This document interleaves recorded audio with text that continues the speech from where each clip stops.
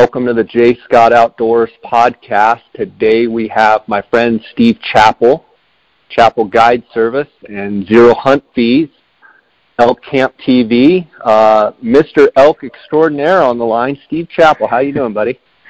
I'm doing real good, Jay. Thanks for having me on today. I'm looking forward to this. Yeah, the last time we talked, I think it was you were just getting ready to head down there to Arizona, and you've had kind of a marathon run. I know you just got back, and you had a long archery hunt, a long early or muzzleloader hunt. How was it, Steve, in general? How was the season? Yeah, Jay, to kind of put it in a phrase, let's just say we got the full experience on both of those hunts. And that's because, in general, it was pretty tough.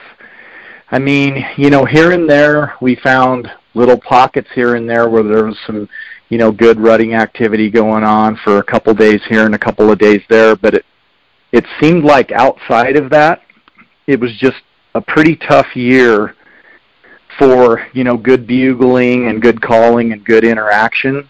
I had a lot of that, and it almost seems like our Arizona elk are a little bit conditioned, especially in certain areas. They do that famous gray light shutdown, which I'm sure you've experienced. You'll be real close to them. I shouldn't even say real close to them. You can be a half, 3/4 of a mile away from them, not blowing a call, not putting any pressure on them whatsoever. And right there at very first gray light, when you would just think to start walking toward them, all of a sudden they stop bugling, and the next time you hear them bugle is about a mile away. And it just seems like there's certain elk in certain areas that do that, and it seems to be a little more and more prevalent in my experience out there, and that makes it tough also. How much of that do you think is pressure related, and they just, like you said, get conditioned to okay, it's time to make our move? How much of that is pressure? I have to think, in my experience, that it's mostly attributable to that. Yeah, they just seem to, right at that time when they would normally start having, bad encounters with humans, right there at that very first gray light when people are typically making a move on them is right when you notice that they shut down. And I mean, they do. Sometimes it can be 20, 30 minutes before you hear them bugle again, and you just kind of have to assume that they're moving into the wind. And generally that's what I'll do, is just check the wind and kind of start marching into the wind and hoping that they'll chime up again. Because that's the direction they're going with. They're going that way, so you figure you'll just kind of chime right in there with them and fall in behind. Yeah, and 9 times out of 10, that's true. And then what you hope for is that they'll start up again at some point. Sometimes they do, and sometimes they don't. And then it just leaves you hanging, and I'm sure a lot of your listeners have experienced that as well. And if you're in mountainous country, it always seems like they go up a steep, nasty hill where there's a lot of blowdowns and things like that can create difficulty getting on them too. So yeah, it's definitely challenging when you're dealing with elk like that. Steve, you've spent a bunch of time in Arizona's Unit 9. This year you were in Arizona Unit 1. What would you say, compare and contrast the two units? Everything from elk, numbers of elk, miscellaneous people out and around, country, bugling. Talk a little bit about the differences between 9 and 1. Yeah, they are definitely very different. The first thing for me that is very noticeable is that for the most part in 9, it's pretty much timbered. So in my opinion, you can't rule much of it out as far as hunting, and especially if you're a caller and you want to interact with the elk with calls in that way. Whereas in Unit 1, you have a lot of the unit that's just big, gigantic, wide open meadows, and then you have pockets of thick timber around those big open meadows. And that, for me, doesn't really suit my style very well. So that was a challenge. And then you have, quite a bit of the unit that's burned. And so, that part of the unit is pretty open, and then there's lots of blowdowns. And so, again, it creates challenges for calling. to get around, and then of course the elk can look and see you for long distances, so it's hard to get tight on them and call to them. So, over the past few years, we've really liked Unit 1 just because of the bugling activity. It's normally really good. This year, not so much so in general, I would say. So, if I had to pick and lean toward a unit on just a normal year, 9 suits me better just because I feel like it's more of a caller's unit. With 1, there's definitely the opportunity. I feel like if someone's a glasser, there's more glassing opportunity overall in Unit 1 than there is in Unit 9. And then, of course, just the undeniable beauty of that unit with the White Mountains and the high country. It's just spectacular in that way. Something that was very favorable, I thought, is really, Jay, there was only, throughout the whole archery and the whole muzzleloader hunt, there was only one day that I felt got affected by the wind. And normally we're dealing with high winds quite frequently on these hunts, messing up, days of hunting. And really it was only one day. I mean, we had some rains, but not terrible with that either over there in the White Mountains. I think the northwest part of the state got hit harder by that hurricane weather than we did. So, I really what can't blame about it on the people weather. Interaction? Hunters in the field and that, did you feel more pressure in 1 than you do in 9? Or going into it, I didn't think that I would, but actually I did. There was a lot of activity in Unit 1, a lot of human activity. It was the same as in Unit 9 where you have a hunter with a tag and then you have several people out there scouting for that person. Everybody wants to be involved, which I totally get. And then you just have recreationalists who are out there and don't even have any idea that there's hunts going on, and they're ripping around on their razors and rangers and stuff. And there was a couple of instances, Jay, where I'm telling you the timing could not have been worse. We would have elk coming in about to seriously see him and get a shot opportunity or a look at him, and all of a sudden here would come a UTV roaring up on some little 2-track road. Obviously no idea what was going on or that we were even hunting or anything, but yeah, that was definitely a factor on the hunt. So something people need to know is a challenge out there. For sure. Steve, when you first got there, what was the rutting activity like and the bugling like before the season? Were they cranked up early, or did it take them a while and even on into the season to even start bugling? Yeah, it was pretty slow when I first got there. I got there on the 7th or 8th. Can't remember the exact day, but they weren't really going that well. And it just seemed like it was just a pretty slow progression into them getting going. And if I had to say, it seemed like the best bugling picked up right around the full moon. Of course, it was fairly short-lived as far as length into the morning, but, it was fairly intense for, whatever amount of time that you had to interact with them. There was one particular pocket of elk gosh, I just loved these elk because they would only move about, let's say, half to 3/4 of a mile from where they fed and watered to where they bedded, which was very strange and unique for me. And they would stay there and just kind of beehive in that kind of middle ground. And you could just go in and work one bull, go work another bull, and on and on. They didn't track meet you, where they take off and move miles and just leave you in the dust. But then, unfortunately, that spot kind of dried up on us. The elk moved out. My archery hunter killed a bull in there, and I think that had a lot to do with it. So then, we weren't able to enjoy that area as much on the muzzleloader hunt, unfortunately.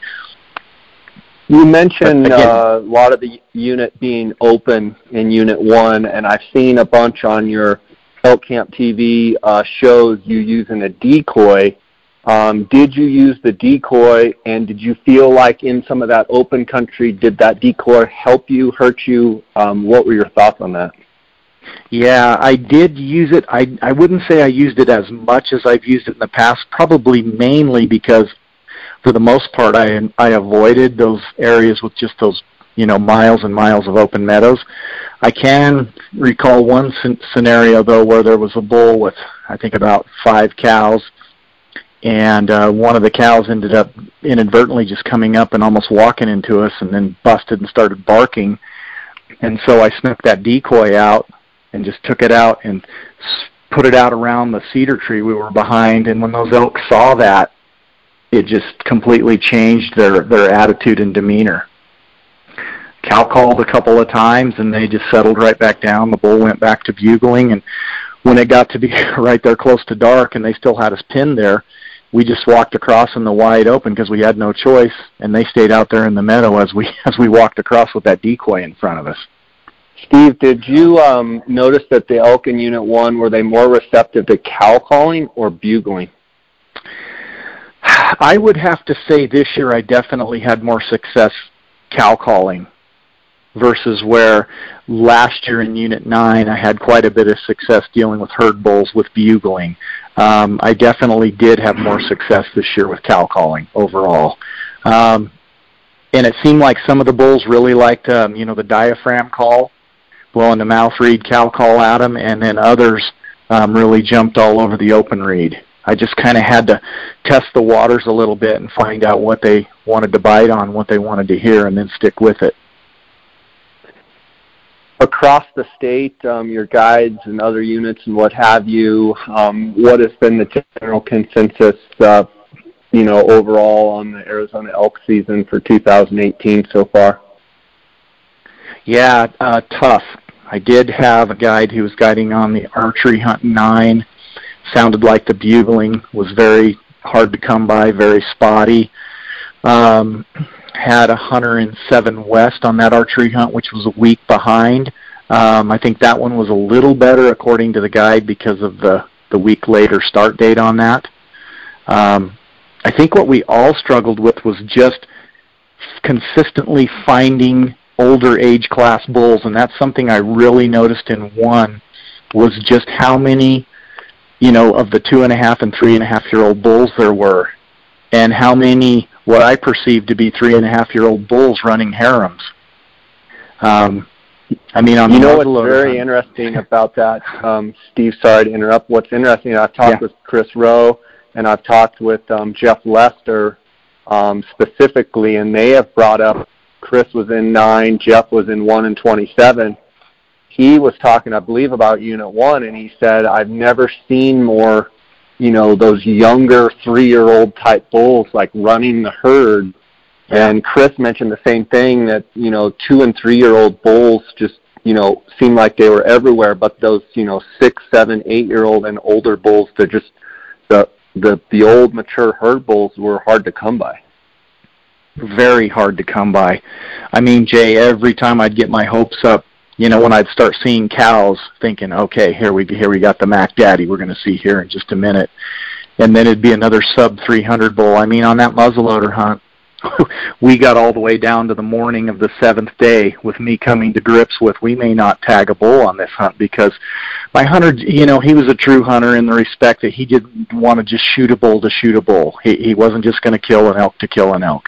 So I felt that pressure of him waiting over 20 years for his tag, and then entrusting me with the hunt. And it came all the way down to the last morning and what I felt was going to be our very last encounter that morning.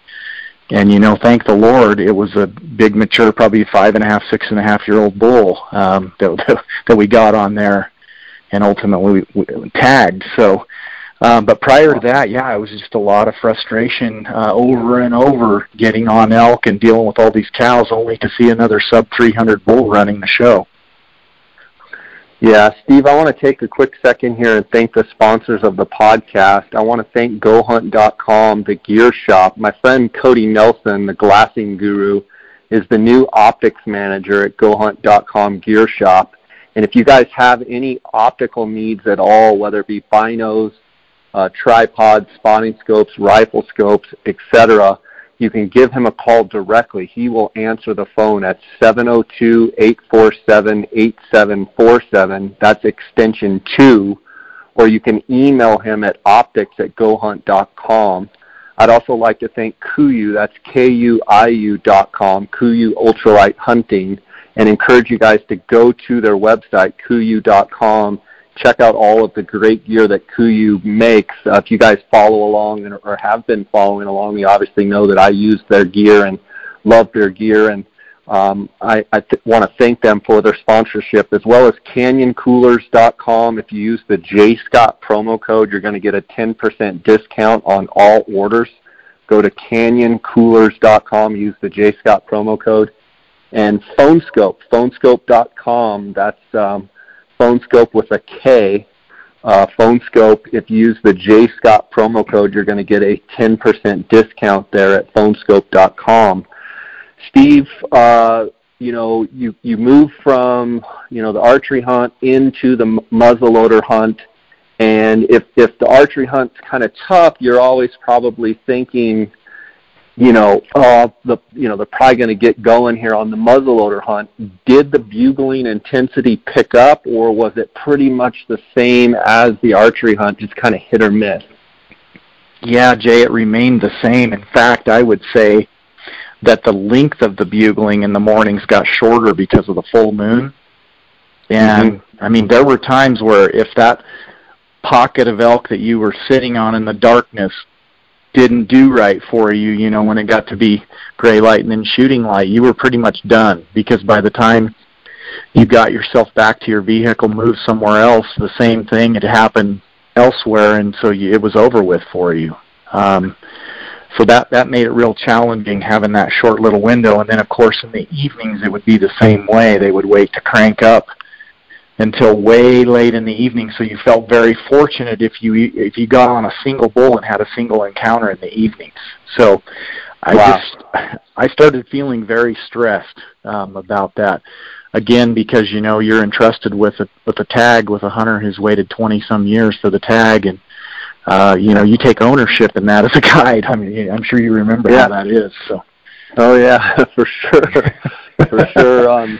Yep. So, looking forward with the late rifle hunts in Arizona, considering somewhat of a lackluster rut, one question I would ask you is, did you see many broken points in Unit 1, and did your guides report broken points? And that leads into my question of kind of the outlook for these, either the late archery hunts or the late rifle hunts coming up here later in November and December. Just a little bit of your thoughts on, one, broken bulls, two, potentially, maybe second, third cycle rutting. Just what are your overall thoughts there on those late hunts? Right. I did see a few broken antlered bulls, and it seemed like, they'd either be missing most of a beam or half of a beam type thing. And these, again, were these sub-300 bulls with cows.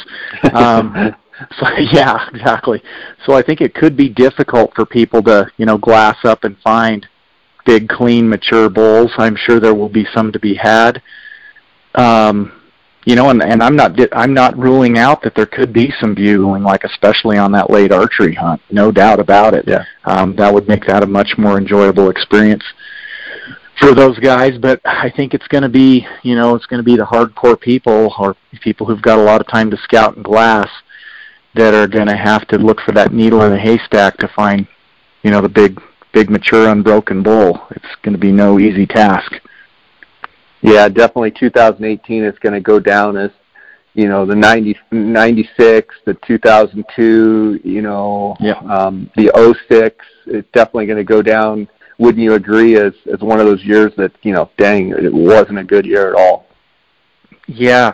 When reality really hit me, Jay, is when me and my muzzleloader hunter went to the meat processor and taxidermist with his bull, and I thought maybe I'm just getting a little old and a little lame at this game. I was really doubting myself a little bit, thinking my A game is, turned into an F game or something. But this guy kind of reassured me there at the meat processor and taxidermist. He said, Steve, you would not believe, number one, the lack of animals that we have coming in, and then the amount of raghorns that are coming in from, units 1 and 3C on these early rifle and muzzleloader hunts. He said, dude, your bull is the best bull I've seen. Wow.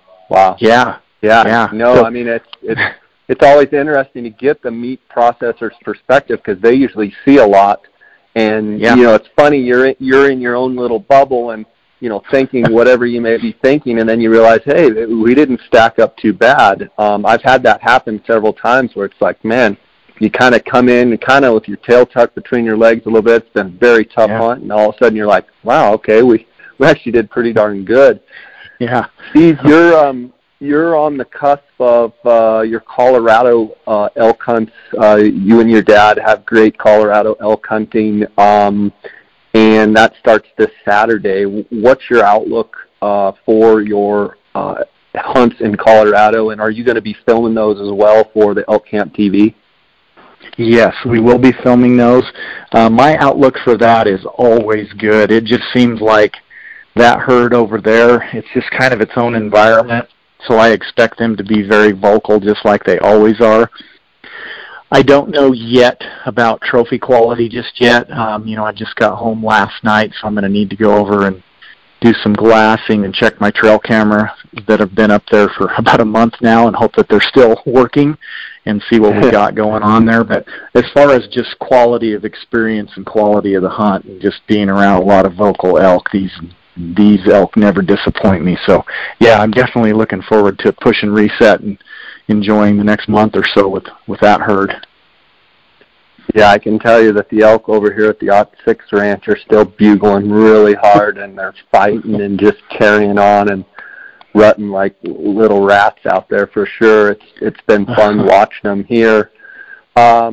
Steve, I've talked to you on prior podcasts about your Zero Hunt Fees program. I want you to give people, maybe this is their first episode hearing it, talk a little bit about your Zero Hunt Fees program that you operate in Arizona. Yes, thank you, Jay. Basically the premise of it came about when the Arizona Game and Fish changed the draw in 2016, and now they issue half of the non-resident tags on a random basis and half on a point basis.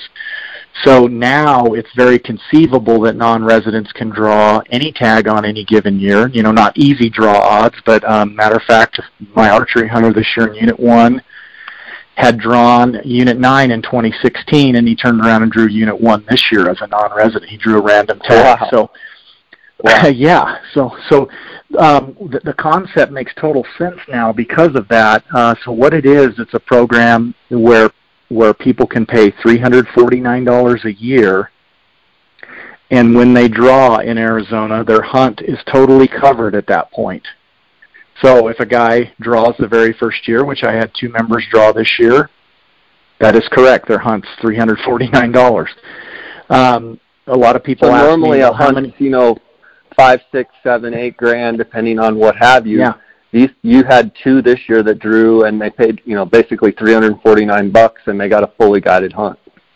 Yeah, that's exactly right. And the first question people will ask me is, well, okay, after I draw that first year, then how many years do I have to stay a member to pay off that hunt? And I tell them, you don't have to stay a member at all after that unless you choose to. If you keep applying in Arizona and want to continue your membership, you can certainly do that. But there is no minimum amount of years that you have to pay into it. So, really it's kind of similar. And it's basically hunting insurance is like how I like to refer to it. Basically you just decide year to year, is $349 this year worth it to me to hedge against the fact that if I draw a tag, I'm going to be looking at, say, a $6,000 guided hunt. And, for people especially who could never conceive of going on a guided hunt because of the cost, it's so cost prohibitive, it really allows anyone who has the desire to come to Arizona and go on a quality hunt and go guided and not have to worry about all the scouting and preparation and all of that. That's all taken care of for them at an incredibly affordable yearly price. So it's that's awesome. People who see it, man, the light bulb. Yeah. Mm-hmm. I can't let you go without asking about your elk calls. Obviously, you have your external calls with the trophy wife and with the matriarch, and then your diaphragm calls. You've got several different diaphragm calls. You said that the elk in Unit 1, some days they were a little bit more tended to like the diaphragm, but then other elk would like the external. Talk a little bit about your line of calls and the hand that you have in designing, each of the calls and having your name on those calls and what that means to you. Yeah, absolutely, Jay. It's been very wonderful to work with Rocky Mountain Hunting Calls for the past decade. It's hard to believe it's been that long. But what I like is they realize that I am very picky about the calls that I will use, and I am very picky about tone quality. So I am not a gimmick kind of person. I feel like tone quality is king. And so, basically with those open reed calls, I'm looking for that sweet three-dimensional nasal quality that elk have. And, fortunately we were able to dial that in on the Matriarch and on the Trophy Wife. Both of those are external reed calls. You and I have talked about those in the past, and I feel like the difference between the two, and you agree, I think in fact you said that the Trophy Wife has a little more of a bright sound, a little more pizzazz to it, whereas the Matriarch is a little more medium tone, maybe a little more mellow, which comes in handy, especially if you're in close with elk. It just sounds a little more dampened, if you will. But both of them produce a lot of results.